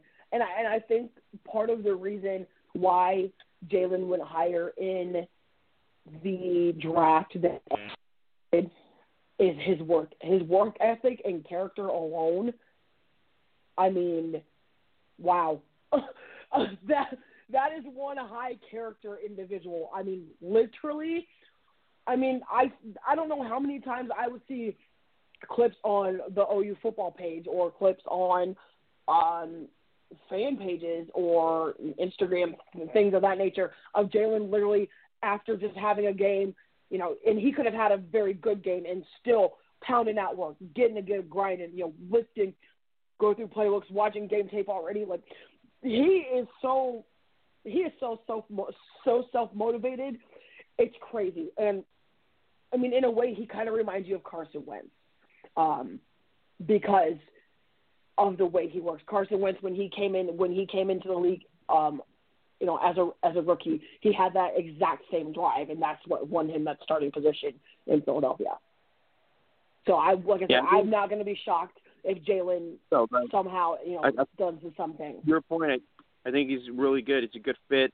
They don't downgrade, from Hooper, so they get a really good asset here. To your point, and hey, I mean, why not? Just keep it the same technically if you think about it. The Eagles trade for Darius Slay, which the Lions let go, and so they gave a 3rd and a 5th-round draft pick. So we get a reliable cover corner. That's what they needed here. So I guess the Eagles pick up security. Yeah, like I said, this season seems to be a lot of the same patterns with a lot of teams as far as adding to what they have and kind of redefining what they have as far as a system. It seems to be lots of different moving pieces, lots of new moving pieces, lots of familiar moving pieces within the league, but, new to the team kind of thing. So it's going to be like this. The whole season alone is just going to be balls to the wall and just very, very high intensity to watch. I'm almost mind blown thinking about it. Yeah, and so it's you pick up somebody that you're just going to plug in, which is great because in most offenses you don't want to get a rookie from the draft, but if you can get a free agent with maybe not that expensive, you don't give up much, then you're always inclined for that. Mac, New Orleans picks up obviously some pieces, and then they sign Emmanuel Sanders, which is going to be complementary to Michael Thomas, which is big time game changer Michael Thomas. So maybe a decoy? Is that what we're using Sanders like they did in Frisco? I hope not. Gee, that would be so disrespectful. Oh, man. Oh, I hope not. Oh, I hope they don't do him like that. I would, if I were Sanders and that ended up happening, I would be very livid. Especially because the kind of pedigree that I bring to a team, being Emmanuel Sanders. I mean, record stats don't lie, and I think that's why I don't think he's going to be a decoy, at least for the entire season. Now, obviously, they're going to use him as a decoy to see what kind of different defensive looks teams are going to give him because of who he is. But I don't think he's going to be used solely as a decoy. To be honest, I think they put Sanders on one side and Michael Thomas on the other with crossing routes and see who gets covered, who gets double teamed first, which one of those two ends up attracting more of the defensive players to them at a time. And honestly, it's going to be easy to tell because defenses love to bite on quick receivers. That's just that simple. Defenses, corners and safeties like to cheat on zone reads. They like to cheat on, trying to get an extra step ahead of that quick receiver. And both Michael Thomas and Emmanuel Sanders are very fast individuals. So, and they both have hands too, which is the other complementary part. Some receivers have quick feet. Some receivers have good hands, but you don't find you don't find many receivers that have a good combination of both. I agree with you. I really do. I think that's a really good key point right there. And then, you have Thomas and Sanders on either side. The potential is there for Sean Payton to really make something happen in terms of offense, and you still have Drew Brees. So, hey, there's explosiveness there. The last person we're looking at is Eric Ebron. He was in Indianapolis. Now he goes to Steeltown. Probably the key focus point in terms of Indianapolis. He had like 13 touchdowns. And so, a transition of roller coaster in terms of quarterbacks from Luck to Brissett. But Ebron, I think, signing with the Steelers is kind of a nice pickup for them at this point. So, it's one of those things. Like, again, it's just a nice safety blanket. Yeah, I mean, I really don't have anything to add to that. I mean, you pretty much hit it square on the nose right there, Oscar. I mean, you're bringing in veteranship. You're bringing in another high character guy, leadership as well. We'll get you the plays and get you your 3 and outs as you request. And he'll be, he essentially he should start essentially. Right. But like we said, it's this season is about redefining teams' identities. Especially after, this, what seems to be an elongated off-season type thing with. Yeah. No, I agree with you. I think Ebron's a really good say. The Steelers have never been known for flashy trades or draft picks. They've always been known for, like, Band-Aids, besides Le'Veon Bell and, Antonio Brown or something like that, but they've never been known to spend money. Yeah, no, they've always been the kind of team to, okay, I need this is the position or type of player I need, and they literally have the past couple of seasons they have been able to go get that kind of player. Yeah, Mac, before you guys came on here, I was talking about there's a cool article on the Guardian at the hub at facebook.com/Gridiron Beauties. Women's exposure after COVID-19. So, in other words, women's sports. We were making inroads. We were all excited for the 2020 seasons, in terms of that. The question is, once all this is over with, God help us sooner than later, at some point in 2021, do you think the momentum's going to come back, or are we going to be, like, basically going back a year? Kind of a setback, in other words, in terms of sponsorships and money and things like that. Sponsorships and monies and setbacks with women's sports in 2021. I don't see it happening, especially with all of the exposure that has been brought to women's national team, especially. And you also have to think of those smaller women's leagues like the WNFC and the WFA and the women's semi-pro sports entity in its entirety, and all the things that we're doing to either advance the game or advance the awareness that, hey, women's sports is a thing. Either hop on board or move out of the way, because we're going to, things are going to change anyway. So, and I think the big change with that is unemployment, the state of the country, just the ravishing of the economy. In other words, it's really what the article is trying to expose, is like how, the aftermath of COVID-19 is really the question. Do you feel like because of the economy, if the economy doesn't, turn around, in other words, you got high unemployment, things like that happening, it's going to affect a lot of people, because their point was, if the men's sports don't get behind supporting women's sports, then we could have a setback of maybe 2 years just because of all the factors with the virus, the economy, the men's clubs traditionally not supporting the women. You know what I mean? All those other factors. No, and I'm not, and that's not totally untrue at all. That's not what I'm saying here. What I am saying though is it's unrealistic to think about a 2-year setback or a 1-year setback because of the fact that women's collegiate football, as far as flag is concerned, is now a collegiate sport. So with that announcement being dropped, it already opens up doors and keeps the interest because people are now going to be like, oh, well, there's women out here in college playing football. It may not be full tackle, but they're out here with flags and making passes and blocks,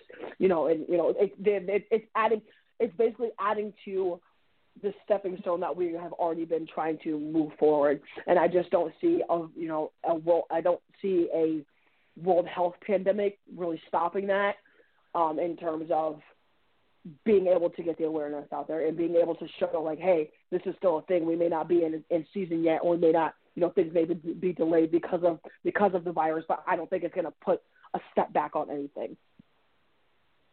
All right. I mean, that's a good point because we want to go positive, right? We don't want to be thinking about how we're going to regress so badly and have to recover so bad. But overall, the sports industry, in other words, the women's sports industry, has always struggled with just exposure in general. You know what I mean? Support and exposure, whether it be broadcasting or things like that. So hopefully we've made enough, dent on it. The WFLA is going to be a huge obstacle for them because the promise to pay, that's going to be a huge deal for them. I mean, the XFL had a lot of money, and look what happened to them. Here, I mean, we have no idea what the structure is going to be. We do have an opportunity to bring in Brandon Shelby, the WFLA commissioner, next week. He will be here on the Blitz, and we're going to, poke his brain in terms of, what the WFLA is about, what the vision is, what are we looking at based on the economy right now and the virus, and we're looking at almost a year out of the launch, for May 5th, 2021. So that's going to be really interesting to figure out where his mindset is. Based on IG interviews, he's always said, hey, if we're the front runners for pay, we're still going to need a feeder system. So that means the WNFC and the WFA don't go away. I mean, in his mind. Yeah, I can't wait for that. Going to be a good podcast next week. I mean, every week we have a podcast. It's a good one. But that one especially is going to help answer a lot of questions and hopefully settle a lot of doubt within, or I guess questions in its entirety with him coming on the podcast. So I think this is one people need to look forward to. People need to tune into this. Everybody that has, given their doubts, myself included, really need to try to hear what he's saying and, listen to what he's saying as far as, what his plans are, because we want something that's concrete. And that's really the biggest thing is, in our eyes, there's nothing concrete. There's nothing set in stone. There's nothing that we can, affiliate ourselves to. Like, Mac, okay. It's been a different model approach, right? Because I was thinking about it a long time ago, like 3-4 weeks ago.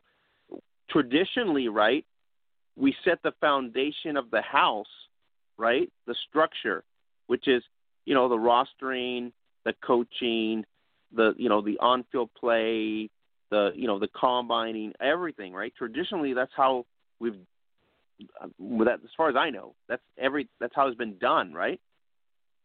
This league is doing it to where it's marketing. It's not marketing reversed. It's acquiring sponsorships through networking and connections first, and then they're going to lay the foundation later. You know what I'm saying? It's like a totally different approach. And if you've been stuck on the other approach, you're like, hey, what are you guys doing? What is this? Right? So it's a matter of maybe Commissioner Shelby's going to enlighten us in terms of what, how they're working it to be successful. in terms of the players' status. Yeah, absolutely. And like I said, that's what it's going to be right there is we want something that's somewhat tangible.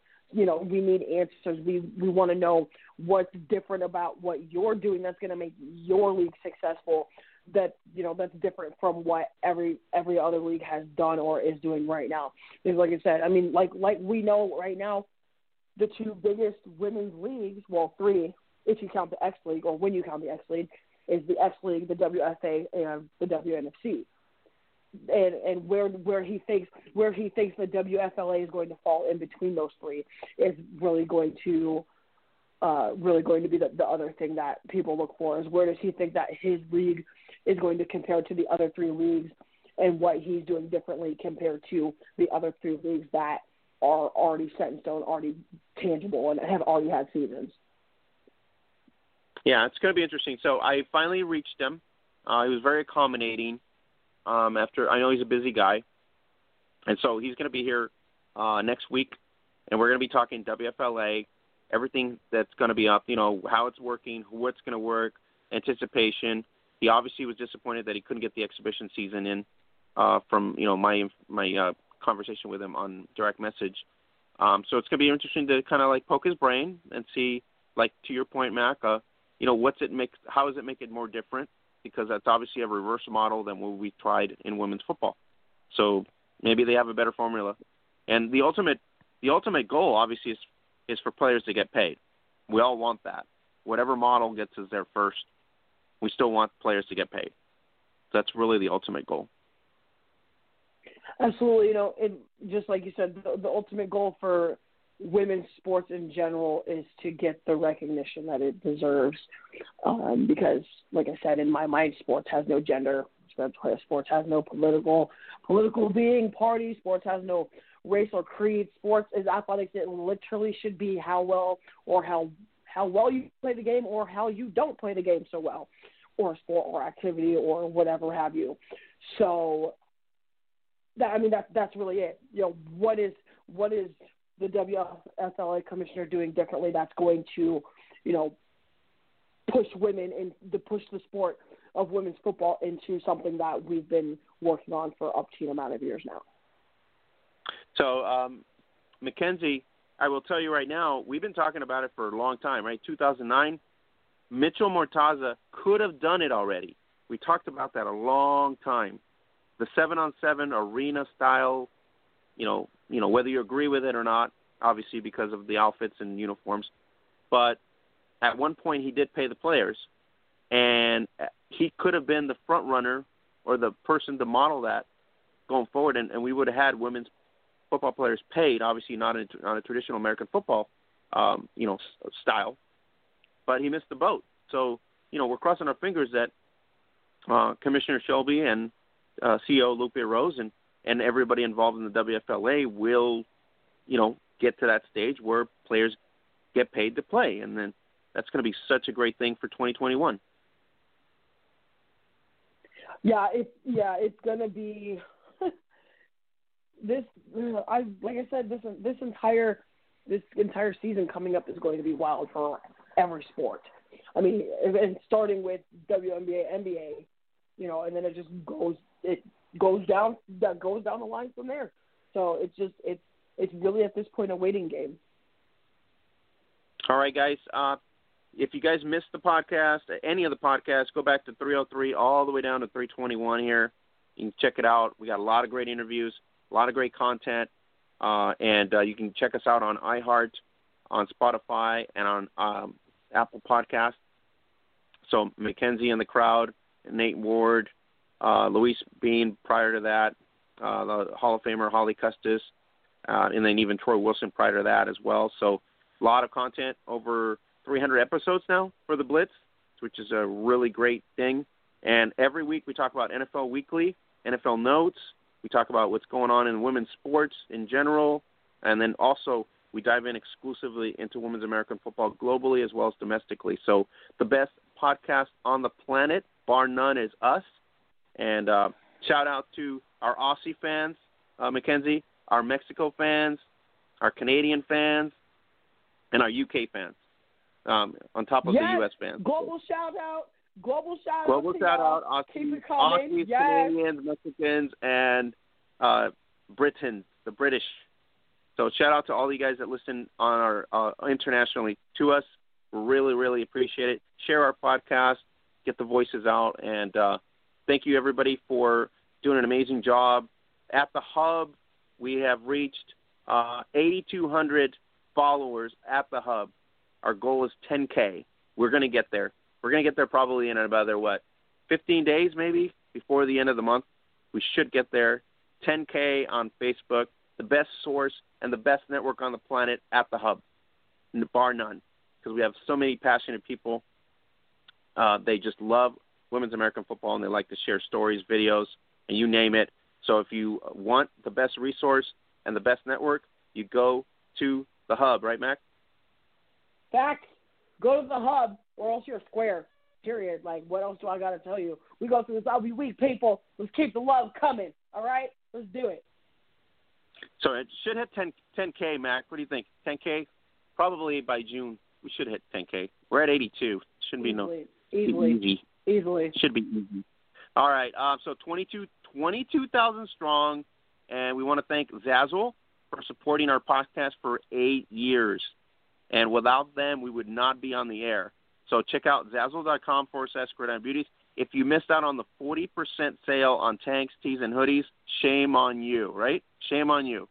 You missed out on that. Look, I got mine coming in the mail. Y'all better step up your game. Like, let's do it. You got to support the sponsor. That's pretty sad. But anyways, be on the lookout at the Hub. You'll get the specials there, or you can always go to the No Joke Football brand page as well on IG and on Facebook. All right, Max. So you know what? We talked X-League with Nate Ward, Omaha, and LA. We talked NFL in terms of trade factors. And unfortunately, we had some sad news at the beginning of the hour and before you came on. The unfortunate death of Bethany Lartigue of the Arlington Impact, which we want to send our condolences to the WFA family and, of course, to the Arlington Impact family. Absolutely. Prayers and positive vibes being sent your way from the football fam, guys. We're here for you. Don't be afraid to reach out if you need somebody to talk to. And you know how great the family is at football? The GoFundMe was $5,000 goal, and I believe as we stand right now, it's almost $5,500. So shout out to everybody for chipping in, making this happen, and helping out the Bethany Lartigue family and the Arlington Impact family. Absolutely. Keep the love coming, guys. Like I said, we run off of each other in this world. Kind hearts, kind souls are what keep this planet moving around. So, anything helps. All right. So if you guys are missing out on football, your Netflix binge is over, you're frustrated, you go to YouTube, Gridiron Beauties on YouTube, and you will be enlightened and amazed of talented American football women's athletes playing ball globally, from X-League style to traditional American football style. You go to YouTube, subscribe there on YouTube at Gridiron Beauties, and get down to it. And if you've exhausted your other stuff, which if you want to watch football, you can watch it there. If you haven't picked up Coach Gabby's and Coach Snub's ebook, it's free, so you can go pick it up now. Go to the Hub. Check out the link there at the ebook link, or you can go directly to the IG page at Women's Workout Football on IG. Check it out. Otherwise, you can go to our page on IG under the bubbles for training tools, and you can go get the link there as well on IG. So really cool training video. Mac, she's done a really good job of it. Everybody's over 100 downloads. So, shout out to Coach Gabby. Coach Gabby and Coach Snubs are they're on G status. Those two women are just, love them. And I definitely was able to download the book early. And I will tell you, you need, if you're lacking motivation, if you're lacking just overall positivity, download that book.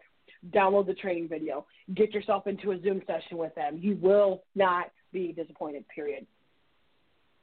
Awesome. All right, Mac, I don't have anything else except for, had a great time here this week, and we're looking forward to the commissioner next week and kind of diving in to see, what the WFLA will be about and what he's going to tell us. But thanks to everybody for coming in today, the Salty One, and then Nate Ward. And I apologize for my rant. But unfortunately, I'm a very passionate fan, so you messed up my logo, you messed up my stuff. Not a cool thing. So you know what? It's butterscotch, dem off. So there you go. So we're good. I think we're good. We're missing Holly, but Holly's probably just chilling at home and probably laughing at my rant too. So we'll catch you here next week. Oh, you can pretty much bank on it. No, I'm pretty sure she's having a great time. All right, Mackenzie, thanks again for coming in. Thanks to Nate Ward and for the absent Holly Custis. We'll see you guys here next year as we have WFLA Commissioner Brandon Shelby in the house, so don't miss 322. Have a great night, everybody.